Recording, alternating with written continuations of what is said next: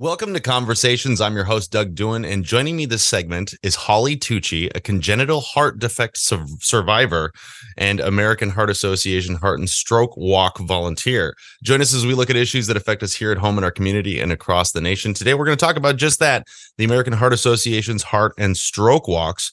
Holly, first of all, thank you so much for taking the time to have this conversation. Thank you so much, Doug. It's truly an honor to be here today. So, with you being a congenital heart defect survivor, this event is personal to you. Can you talk about that and tell us why you decided to get involved? Yeah, it is very personal. Something that started 15 years ago was when I was approached at the company I worked with at the time by one of the Heart Walk directors.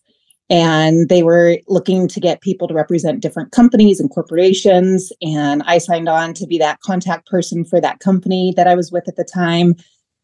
And that Heart Walk director is actually the person that said, "Hey, you're actually a heart warrior." And I had not ever heard that before. That was not terminology that was part of my vernacular at that time. Again, we're talking about 15 years ago. Mm-hmm. But that's what started the journey.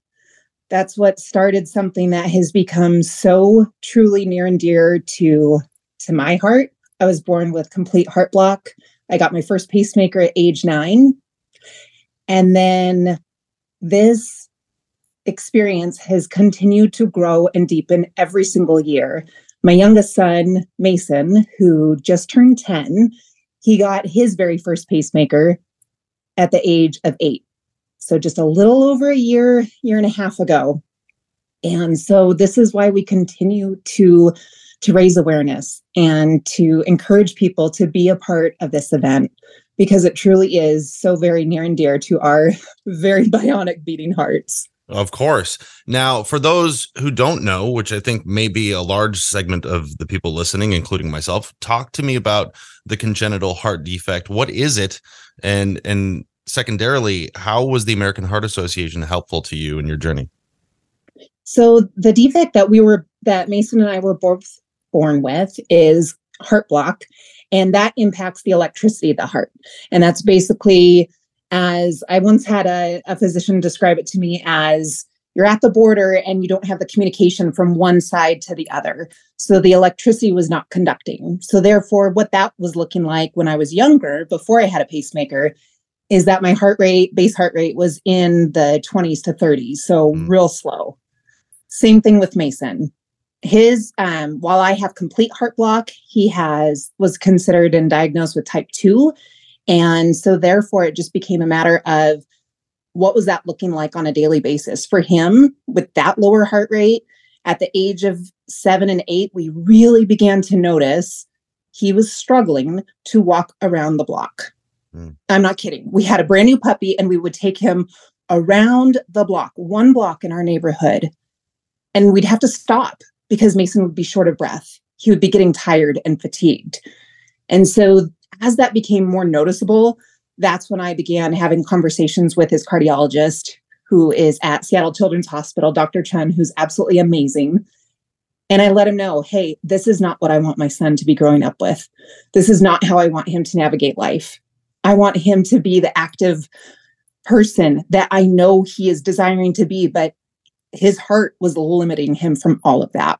Yeah, that's tough. So let's talk about the role of the American Heart Association and the journey towards recovery and getting the pacemaker. How were they helpful? What resources were you able to use, and what should people know? So the role of American Heart has been huge, and it's been consistent and constant. The funds that are raised through what we have coming up, the Heart and Stroke Walk, go towards all this research that therefore helps people improve their lives year over year. Pacemakers were only created just before I was born, back in the 70s. And so the fact that we have this continual research, things are getting better and better every year. Mason now has this pacemaker because of the research that's done, a pacemaker that's going to last him potentially 12 years. I've got a pacemaker that lasts about 8 to 10. And there's variances as to why that is. But the other big thing that I love about American Heart is the community and the support that they give. So it's not only being out there and being visual, but it's also this community that's created as we get to meet one another. When I've gotten to meet other survivors, other heart and stroke warriors, that's where the real stuff comes in, because we're getting to have these conversations with one another and be like, yeah, I get that. Okay, how are you navigating this? Okay, how about your doctor appointments? Okay, how about the recovery? How about the emotional side of it? Mm. It's one thing for me to navigate my own experience. And then having Mason and navigating it since before he was born, that has been a whole other thing. So not only did I have a community before Mason was born of how I was going to navigate all these health challenges and opportunities along the way, then I got to deepen another side of the community that was parents and caretakers and care providers, and how they were going to be able to be by my side as my husband and I were navigating being parents of a heart warrior.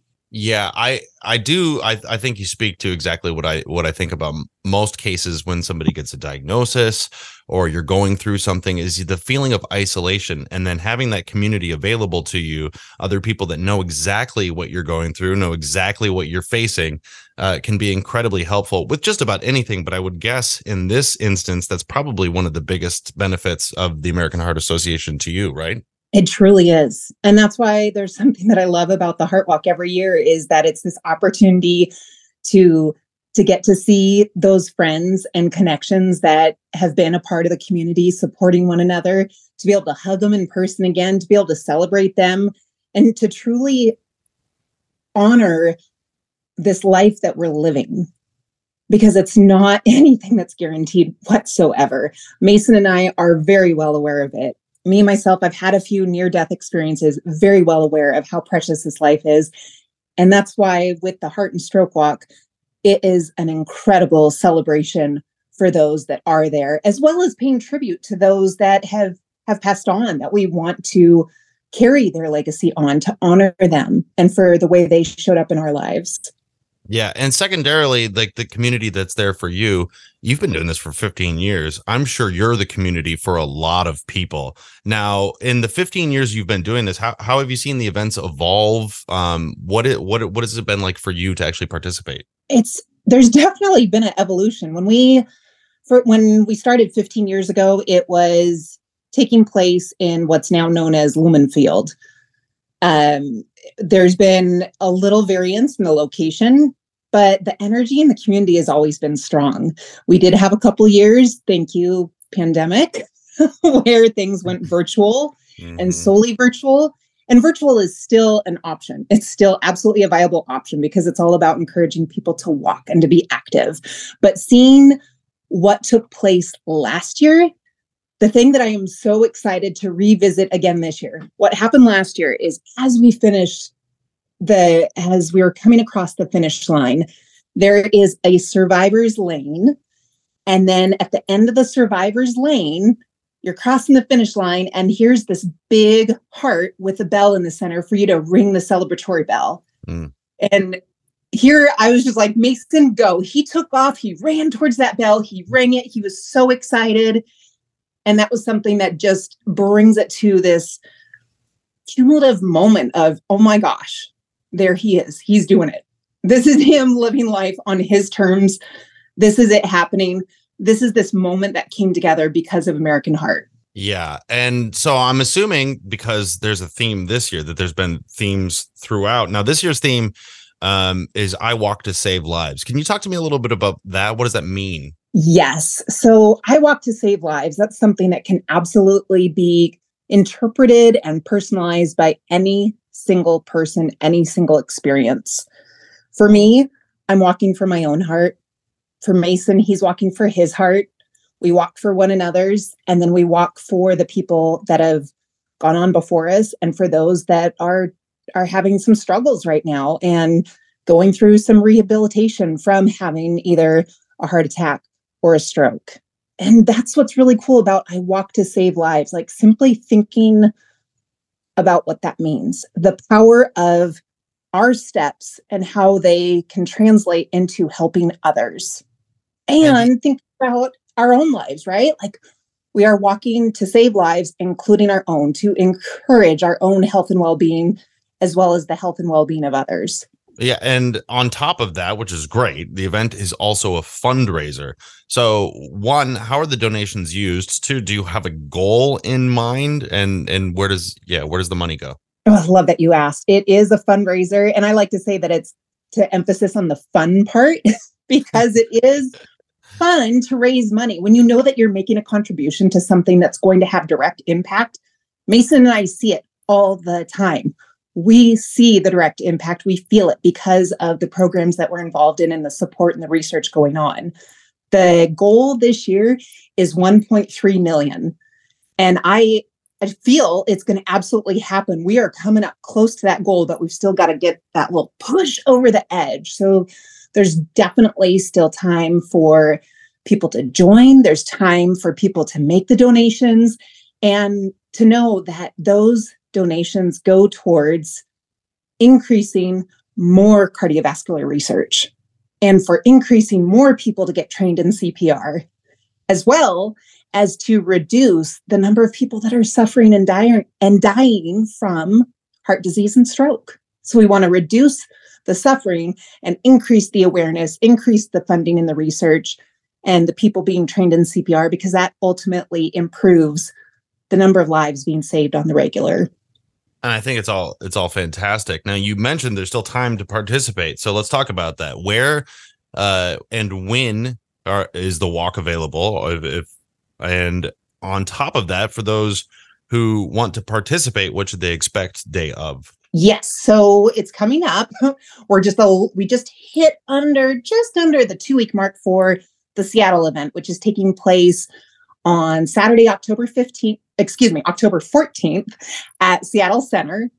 And then for those that are more in the South End, or if this date is more convenient for them, there's also the walk in Tacoma at Cheney Stadium on October 21st.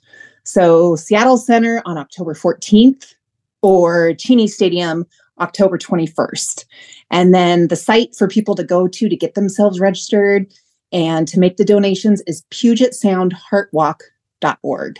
Now, you had mentioned earlier that there's the possibility of participation even if you're not on site, the virtual thing. So for those who can't go and still want to participate or support, what should they know?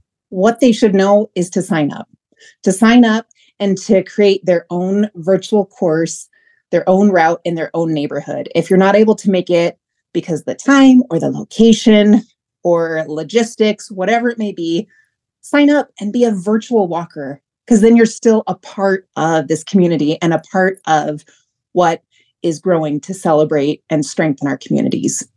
Are there other ways that people can help support, like volunteerism, just straight donations? What should people that maybe can't participate or just want to help out with know? It's if volunteering, if you want to, instead of being there to walk on the day of, you can absolutely volunteer. We are always looking for more volunteers. The day of, I know you asked that earlier, so I wanted to circle back to that. The day of is going to be lots of excitement for sure. As I mentioned earlier, it's a huge celebratory event. There's going to be a health and wellness expo that kicks off at 8:30 in the morning, where there's going to be healthy snacks and a kids zone, an area to take pictures, and a pet area. I'm a little biased. That's kind of my favorite area. I love hanging with the pups. And there's also a stress release zone this year, a stress release zone this year. Just think about that, stress release zone, where you might have the opportunity to play with some adoptable dogs. Now, I might need to stay away from that area just because I don't want to bring all the pups home with me. That tends to be my jive. But nonetheless, then there's also going to be the stage program and the warm up at 9:40 in the morning. And then the walk itself, all of us walkers are going to cross the start line at 10 a.m. And with that, you get to decide if you're going to do the 5K route or the 1 mile non-competitive route. And then, as I also mentioned, the survivors of heart disease and stroke get to celebrate their finish by walking down that finish line and ringing that celebratory bell. It is a special moment for sure, where you want to have video and photos to capture it, because it's something that will likely stick with you. Now, that all sounds amazing. And Holly, I really appreciate you taking the time to give us all this information. But before I let you go, I'm just curious, is there anything that you want to say to anyone that's listening right now that we maybe haven't covered about the walk, about the American Heart Association, or just of your own free will? Any thoughts you might have? I think, if anything, I recognize that this is something that has been going on where the companies and the teams and each and every individual walker has likely been preparing for this for months. We're going to have plenty of people that will still jump on board within the next couple of weeks for sure. And we love that. But also recognizing those that have been preparing for months, whether they're recovering from any sort of heart episode or recovering from a stroke, like they are working to be able to physically put one foot in front of the other. And that's a huge deal. There's also the fundraising and various events that others have been putting on that create this continual community effect and this feeling of we are in this together. And I think above all, I think it's so important that when in doubt, we simply put our right hand over our heart and that left hand over the right hand. And we remember, at the very least, that is why our heart is beating and we want it to beat as long as possible. And to remember that we are here for one another, lifting each other up. And in this community, we are so much stronger together. And I am so excited to be celebrating with so many. I'll be there in Seattle on the 14th. But again, these events are taking place both on the 14th of October and the 21st. And I'm so excited to celebrate with so many others. Holly Tucci, thank you so much for your time. What's that website again? Puget Sound Heart Walks? PugetSoundHeartWalk.org. PugetSoundHeartWalk.org. All right. Thank you so much for your time, Holly. Thank you so much, Doug. Truly appreciate it. Yeah, and thank you for listening. Conversations is a public affairs program of this station.